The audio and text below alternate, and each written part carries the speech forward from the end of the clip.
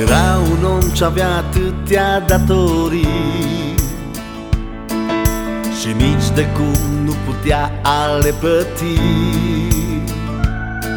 Stăpânul lui la el l-a chemat, cerându-i socoteală pentru ce i-a dat. Cu fața la pământ înaintea lui a cerut îndurare stăpânului și stăpânul i-a iertat toată datoria. Iar omului nostru mare i-a fost bucuria și stăpânul i-a iertat toată datoria. Iar omului nostru mare i-a fost bucuria.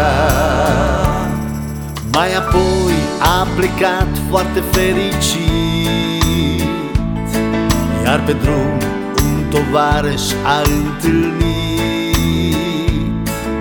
ce era dator cu o sumă mică. Prinzându-l de gât a început să-i zică: acum să-mi plătești ce-mi ești dator. Iar tovarășul lui îl ruga stăruitor, dar el n-a vrut să-l ierte, nici nu l-a ascultat și nemilos în închisoare l-a aruncat. Dar el n-a vrut să-l ierte, nici nu l-a ascultat și nemilos în închisoare l-a aruncat. Omule, ce asculți povestea mea, oare nu cumva e și povestea ta? Dumnezeu ți-a iertat păcatele toate, iar tu nu vrei să ierți greșeala unui frate. Dumnezeu ți-a iertat păcatele toate, iar tu nu vrei să ierți greșeala unui frate. Tatăl cel slăvit mi-a iertat când am greșit, tot așa să facem fiecare. Doar așa ne rugăm, iartă-ne precum iertăm, cerând blestem sau binecuvântare.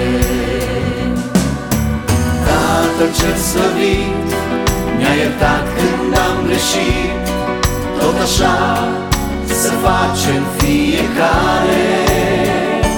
Doar așa ne rugăm, iartă-ne precum iertăm, cerând blestem sau binecuvântare.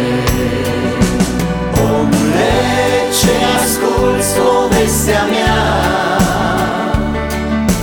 oare nu cumva e și povestea ta? Dumnezeu ți-a iertat păcatele toate, iartă și tu de azi greșeala unui frate.